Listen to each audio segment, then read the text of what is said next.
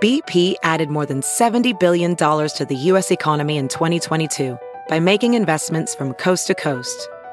Investments like building charging hubs for fleets of electric buses in California and starting up new infrastructure in the Gulf of Mexico. It's and, not or. See what doing both means for energy nationwide at bp.com/investing in America. Ophthalmologist Dr. Strauss has seen firsthand how the metaverse is helping surgeons practice the procedures to treat cataracts. Cataracts are the primary cause of avoidable blindness. He works with a virtual reality training platform developed by Fundamental VR and Orbis International to help surgeons develop the muscle memory they need. The result? More confident, capable surgeons. And even more importantly, Patients who can see. explore more stories like Dr. Strauss's at meta.com/metaverseimpact.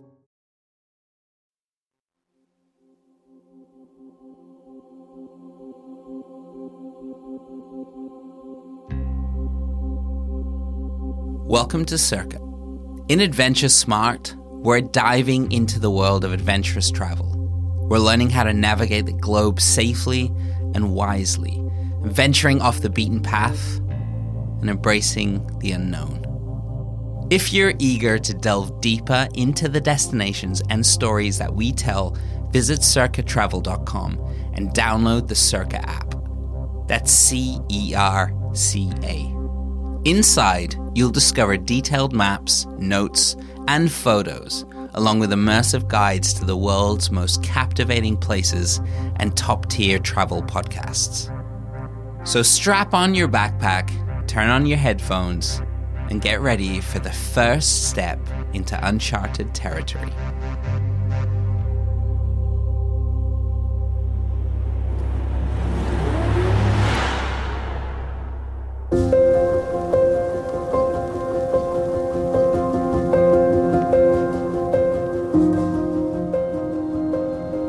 Circa. Love the world you live in, and we'll help you explore it safely and smartly.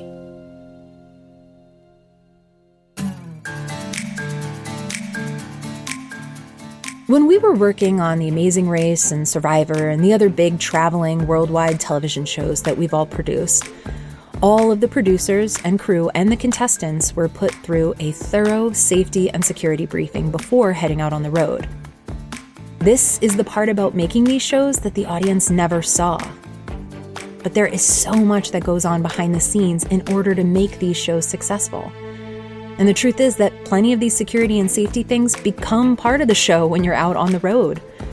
So we asked Bob to help us understand how he put together the briefing that he gave to everyone before we all left for these adventures, and to help us understand how you can basically put together your own safety briefing before you go out on your own adventure. Welcome back to another episode of Adventure Smart. I'm Bob Parr. Let's get into it. Whenever I'm giving a briefing to television shows that are moving out into the international space, actually television shows that are moving out anywhere, doesn't just apply to the international space. In some respects, certain cities of the United States of America are more dangerous than most of the rest of the world, both statistically, and same applies to London. But I split these briefings down into 4 component elements, and it is a very, very good way of looking at how you would plan your own travel around the world.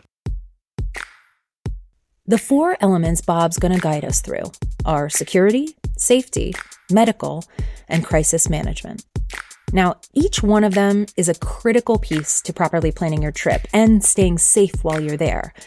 And now look, I am all about the spontaneity of travel. That is part of the magic. That's why we do it. So the point of these tips isn't to zap the fun out of travel or to stop you from going out there and finding out just what an amazing world this is.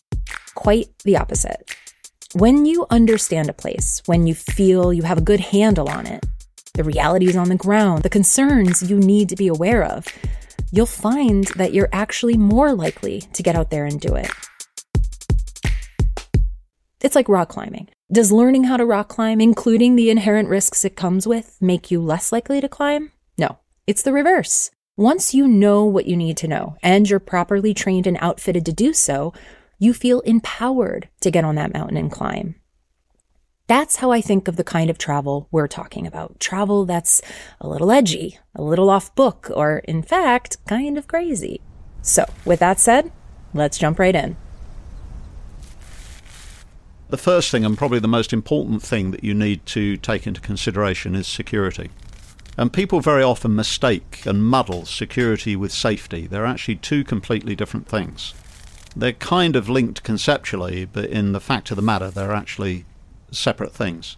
I could sum that up very briefly by saying, okay, I have a rope, and I'm going to use the rope to rappel down the side of a cliff. From a safety perspective then, you're going to want to be quite sure that that rope is fit for purpose, that it has adequate braking strain characteristics, that it's not overly worn. Maybe you can get hold of a usage history of it. Safety would suggest that you need to know how to tie your knots properly, how to use the associated equipment properly. So they're the safety dynamics of that rope. The security dynamic attached to that rope would be, has anyone been interfering with this rope? Is there a possibility that someone would come along and maybe try to cut the rope, thereby creating danger for me? So the way of looking at that rope then is just in two different ways. One is to do with, well, is it fit for purpose? Do I know how to use it? And the other one is, I've checked it, it has nothing wrong with it. Is it now in a safe space where it's not going to be interfered with? So that's just a way of breaking out a difference between safety and security in one very, very simple issue. Let's keep going. In travel, the first thing that you're going to be taking into consideration is, what is the security profile of the place that you're proposing to go to? If you're contemplating going to Eastern Europe, would you consider at the moment going to Ukraine? Well, you probably wouldn't, because Ukraine is going to be pretty darn unstable for some considerable period of time moving forward. If you were going to travel in Africa, would you go to the Democratic Republic of the Congo for tourism? Well, you probably wouldn't. If you were going to go to the Democratic Republic of the Congo, would you just stick around in the capital, or would you go out to eastern DRC, around the city of Goma and Lake Kivu and the border of Rwanda? I'd suggest you probably wouldn't wish to go out to that area, because it doesn't really take too much internet research to realise that eastern DRC is fundamentally unstable. You could probably visit the capital, but you would be well advised not to go out there. So security is definitely a dynamic. On to the next topic. You individually may have a certain risk appetite. Risk appetite is your willingness to step into those kinds of environments. We all need to be aware that your risk appetite can actually become borderline reckless or even reckless if you haven't done your research before you went. You may say, I don't mind, I can travel the world, it's okay, let's get out there. And you just go out there and you fly to DRC and you say, is that all those mountains in the up in the Virunga National Park in eastern DRC? Let's go and look at the mountain gorillas or the lowland gorillas down at Bukavu on the edge of Lake Kivu. I'm going to just catch a flight. It's only $20. Look, get out there, be there in a few hours. There's a 2-star hotel in town. I'll shack myself up there and I'll be fine. But you'd be well advised not to do that, because when you arrive there, you'll probably find yourself robbed pretty quickly. You may find worse. You may find yourself detained, kidnapped. You may get caught up in something you wouldn't wish to be caught up in. So you've really, even if you have a very high risk appetite for travel, you should always do your research before you go. So you take care of security, and if I'm given a briefing, I'll run through. We're going to go to this country. These are the security dynamics associated with travel here. There's a lot of risk on public transport. There's a risk of being robbed. There is security risk in taking photographs of public buildings or military barracks or police stations. You're almost certainly going to be arrested if you're seen doing that, and you're going to be substantively fined, or you're going to get a prison sentence for doing it. So I would give those elements of security to all of the people that are going to be travelling, so that they have that information and would conduct themselves accordingly when they get there. So practically speaking, we asked Bob at this point to help us understand some of the steps he takes when he's putting together these kinds of safety and security briefings. Who does he talk to? Where does he do his research? Where should we be doing our research? And so on. So the way that you would find out about the security implications of travelling to any particular destination, for an American traveller, first of all, you would go to the State Department website and you would research travel advice. You'd very quickly come across a very substantive part of that website which lays out every country of the world and provides very detailed advice emanating from the State Department. Well, of course, the US Department of State is very conservative in the advice it gives. Its prime role in giving that advice is to protect citizens, and if there's anything they know about, they're going to focus in on it, and they're going to, I wouldn't say exaggerate it, but once you've read through their reports, you would probably think, I can't go to this place. So as well as going to their website, you might try to get a bit of balance and approach perhaps the British Foreign Office website or the Canadian website that deals with travel advice, or the Australian one. So for people travelling from the West, so to speak, they're the prime government sources of information. Something I would caveat against is just going to social media and trying to find out who is talking about these countries. Because what you tend to find on social media is that the overwhelming majority of comments that are made are negative. A slightly better way of doing it may be to research in social media and find out if there are local groups in these countries that are travel societies, local adventure sports societies or groupings. Very often you'll find that. If you came to the United States, you'd have a quick search around that and you'd find that REI has a fantastic site that sets out all kinds of destinations and goes into the security background, the safety background, the regulatory background, whether you're allowed to camp in this forest, whatever forest. Almost all countries have those kinds of sites. It's just a question of trying to find one where it's English speaking. And there you'll get a much more balanced view, because what you tend to get is a balanced debate and dialogue going on, as opposed to just negative comments being posted.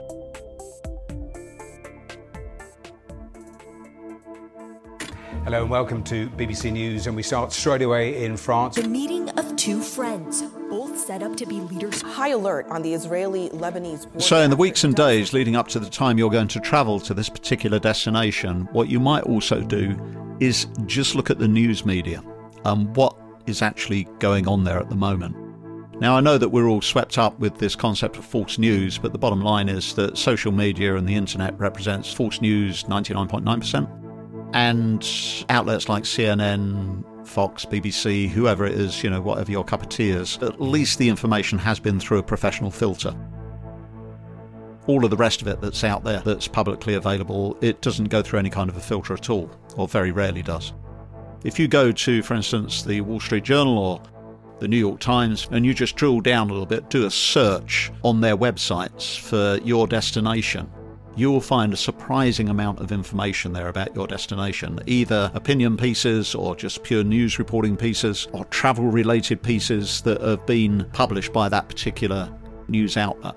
You say, well, I'm interested in going to the Côte d'Azur or Provence, which is in the south coast of France. I'm interested in travelling Provence. And you'll find immediately there'll be a host of articles in there and comment, etc. about Provence, and some of it, surprisingly, may be very, very recent. And then you might say, well, that's interesting. Actually, I was thinking of visiting those beautiful little villages, Saint-Paul-de-Vence, one of the most beautiful little towns that you'll find anywhere on the planet. I want to go to Saint-Paul-de-Vence. I want to go to Menton. I want to go to Grasse, probably a lousy pronunciation, Grasse, Grasse. That's where all the perfume comes out of. That's the great industry there. All these fantastic places, and you drill down, you just word search, just search any one of those destinations on these sites that I'm talking about, these travel-related sites or news-related sites, and you will find a surprising amount of information there. It's worth spending a few hours just doing that, and you may actually change your travel plans accordingly. You might find some gems in amongst it. So I will step back and I'll say we've drilled down into these various resources to ascertain the security profile of each of these countries, each of these destinations, each of these localities. Having done that, your diligence to best effect, you now know what you need to do to protect yourself while you're travelling from a security point of view. More after the break. Professional welder Shayna Ford used VR training developed by ForgeFX to hone her skills as a welder. The more time that you spend practicing it, that's what separates a good welder from a great welder. VR training can help students like Shayna repeatedly practice specific skills. Virtual reality definitely helps because the more muscle memory that you have, the smoother your weld is. Explore more stories like Shayna's at meta.com/metaverseimpact.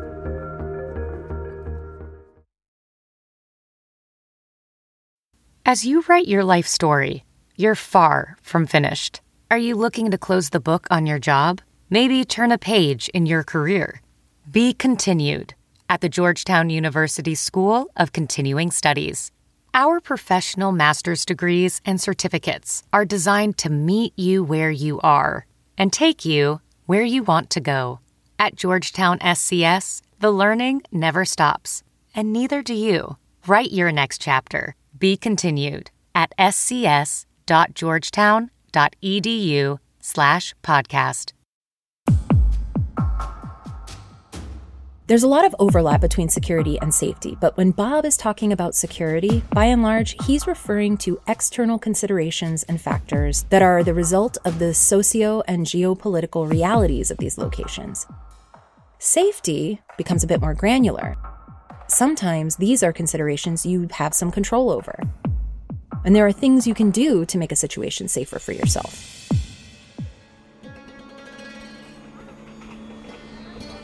I then, in briefings, would then talk about safety. What I mean by safety is, well, okay, you're going to go to India, and amazing, you've got this idea in your mind, you want to do the 5 great train rides of India, you want to do the Rajasthan Express, you want to do the whatever. Is it operating safely at the moment? Are there serious safety concerns about the rail network? Are there safety concerns over certain bridges that the Rajasthan Express has to go across in order to make that fantastic journey? And you don't need to be neurotic about this, because clearly if it's fundamentally unsafe, well, they won't run the train. But on the other hand, you may just decide, once you've done a bit of research about safety, that you might just nix that particular train journey from your itinerary. Load in another one instead. Safety, though, it's such a broad cornucopia of subjects. Safety, it includes what are driving conditions like locally. You're used to driving maybe around Los Angeles or Boston or Chicago or whatever. Well, driving conditions in other parts of the world are very, very different. First observation there is most of the rest of the world drives stick shift. America, stick shift. Gearbox. Having to change your gear. I call it kangaroo driving when you see somebody that doesn't do much stick shift driving. Boing, boing. So from a safety perspective then, you'd plan to hire a vehicle over there. You're probably primarily a driver of fully automatic vehicles. It may be that you've never driven a stick shift in your life. And the last thing you want to be doing is driving a stick shift car around the back streets of Istanbul or whatever. So a safety consideration would be, well, we're going to hire a car. Do they do automatics? Because I'm not confident and competent in driving a stick shift. So you might decide to do it a different way, use the trains instead, or buses. What is the history of safety on buses? If you're going to drive to Colombia and you intend going over the great mountain ranges of Colombia, fantastic. I'd say super, go out there and do it. Watch out for narcos, but go out and do it. That's a security consideration, by the way. Some of the buses are okay, some of the routes are absolutely fine, same kind of standards as you'd find back at home. Other buses, not so much. It's going to have goats, chickens, donkeys, God knows what, people sat on the roof, whatever. Where can you get that information? You need to speak to people that have done those tours, you need to read travelogues, you need to investigate those resources. So if you're planning to take the bus over the Andes from there to there, is it actually a wise thing to be doing in the context of safety? Again, you may have a completely high risk appetite, and I don't care, I'm going to go and do it anyway. And I have to say I've done that myself, and it is a fantastic experience. When I was doing it, I had a camera crew calling me from private taxis making the same journey, screaming that they were terrified, that they wanted the journey to stop, and could I come and rescue them. So one man's risk appetite is different from another.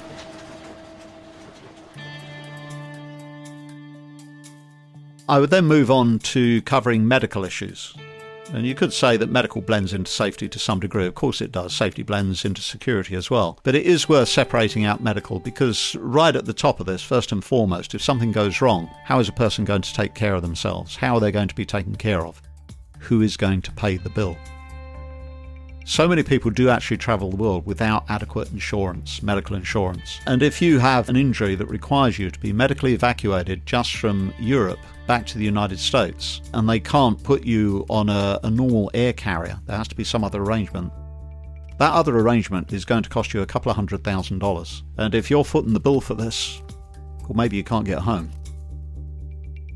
Or maybe you end up with some kind of a bill that you're servicing, some kind of an obligation that's going to tie you down for years. So having adequate medical insurance is right up there at the top of the things that you must do before you travel. So you must have medical insurance. Don't think that you can pick up medical insurance once you get there.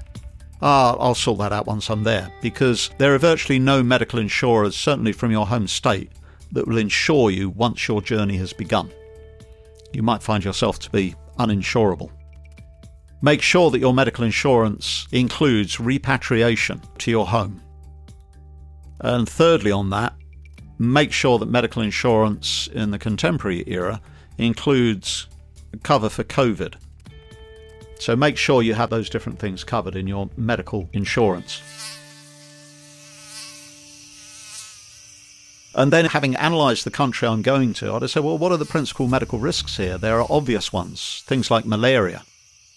Malaria actually infects maybe 400 to 500 million people a year around the world, and it kills an enormous number of people around the world. It's way worse than COVID.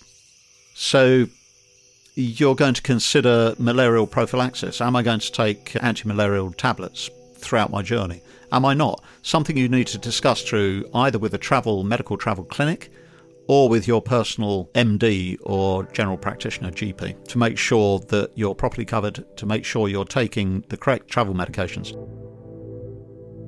The destination you're going to go to, do you need certain vaccinations before they'll let you in? COVID is the obvious one. It's in our face. Be ashamed to turn up at your airport and find that the carrier will not board you because you're not correctly vaccinated for that. But there are other vaccinations that are mandatory, travelling between A, B, C and D, and yellow fever is one of them. There are a bunch of others, but the best thing to do is to go to a travel clinic or your MD, tell them your travel plans and ask, what are the vaccinations that I need to make this journey? And there are various other medical considerations. If you're looking at a destination that has high ambient temperatures and high humidity, then quite clearly heat is going to be a very significant risk for you when you travel. And you need to take account of that. You need to have the correct clothing. You need to ensure in your own frame of mind that you're going to remain adequately hydrated throughout the whole of your journey, and that wherever possible you're going to protect yourself from exposure to direct sunlight. These are all fairly obvious things, aren't they? These are the nuts and bolts, though, of how you manage risk. And some of it you can do in advance, like the questions of vaccination. Other things are as you are travelling. Other medical risks in overseas destinations don't necessarily have to be sort of so-called third world destinations. Are things like gastroenteritis, food poisoning, that type of thing. So what types of places are you going to eat? It's a great story with my son and his girlfriend. His girlfriend had been to India previously, and she was hosted while she was there. And so she was eating on the streets, street food, that type of thing. Great tradition in India, fantastic food. But she knew how to do that safely, because Indians know how to do that safely without poisoning themselves. So that girl, my son's girlfriend, had a fantastic experience, and she'd never suffered any of that stuff. So when she went with the boyfriend and they did a grand independent OE, not hosted, she immediately took him out on the streets and they were both eating street food and it was fantastic. And within just a few days, they were pooping through the eye of a needle. They were in a desperate state. And despite the antibiotics, the whole of the time they spent over there, and it was several weeks, I think was a pretty miserable experience because they couldn't shake constant food poisoning. They didn't understand how to protect themselves in dining on the local economy. So many medical considerations before you go. Pooping through the eye of a needle. Bob is full of, I guess we'll call them Bobisms. We love our Bobisms. There is a lot to unpack, so we're going to cover some of the medical and safety advice that's specific to certain parts of the world in later episodes. The final piece of the briefing is something Bob calls crisis response. So the last thing is, well, what do you do when things go wrong? And in risk management, that is called crisis response. Simplistically, if something goes wrong on the streets of America, you dial 911. And hopefully you get the police, you get the fire, you might get private ambulance service there or whatever, Delta Force rappelling down to save the day. Simplistically dialing 911. Many countries of the world, you can do the same. Many countries of the world, you cannot. Or even if you can, the service that you're going to get, the response you're going to get, is going to be woefully short of adequate. Doing some precursor research on that, State Department website again, travel blogs, travel sites, travel companies that provide guidance and advice, will resource you the fact of the matter. Who do I reach out to in an emergency? How do I reach out? What are the contact telephone numbers? Can you rely upon the ambulance service? Is it the kind of ambulance service that is just a van that turns up and they chuck you in the back of the van and just drive you to the local public hospital?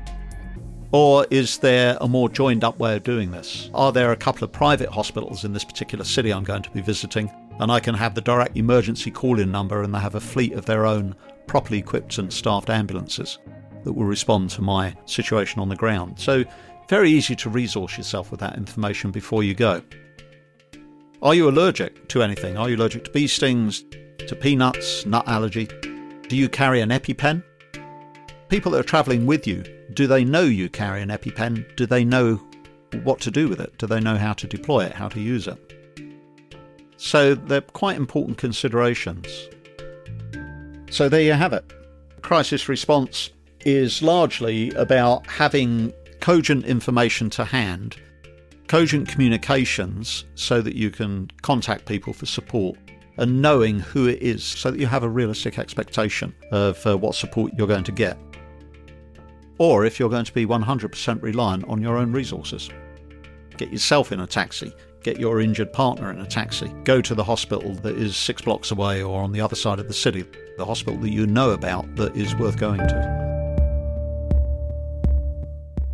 So they're the 4 key elements then of how we would brief shows like The Amazing Race or indeed any other show, and consistently over the years I've deployed exactly the same briefing.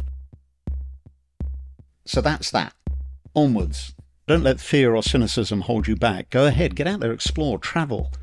It's an amazing, enriching experience and adventure that's waiting for you. This is the foundation of what you need to start thinking about and how you need to start thinking about it to get yourself into the right frame of mind to travel safely. In the Circa app, you'll find notes to help you put together your own safety briefing before you travel. In the next episode, we're going to dive deeper into security and safety to drill down on the ways you can maximize them in your travels. Things like cultivating situational awareness and how to tell the difference between a real risk and an apparent risk. See you next time.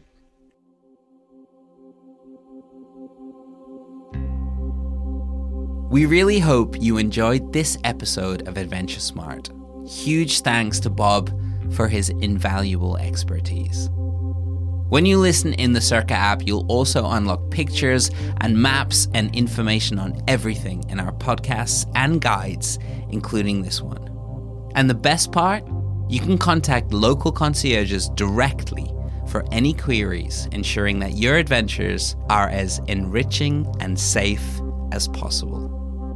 Throughout this series, Bob will be your guide to embracing the thrill of travel while ensuring your safety. Together, we'll venture into some of the world's most exhilarating and lesser-known destinations, where you'll learn the art of navigating challenging environments confidently and securely. Bob will help you with the skills and knowledge to travel like a pro, sharing critical insights and strategies for safe and adventurous exploration.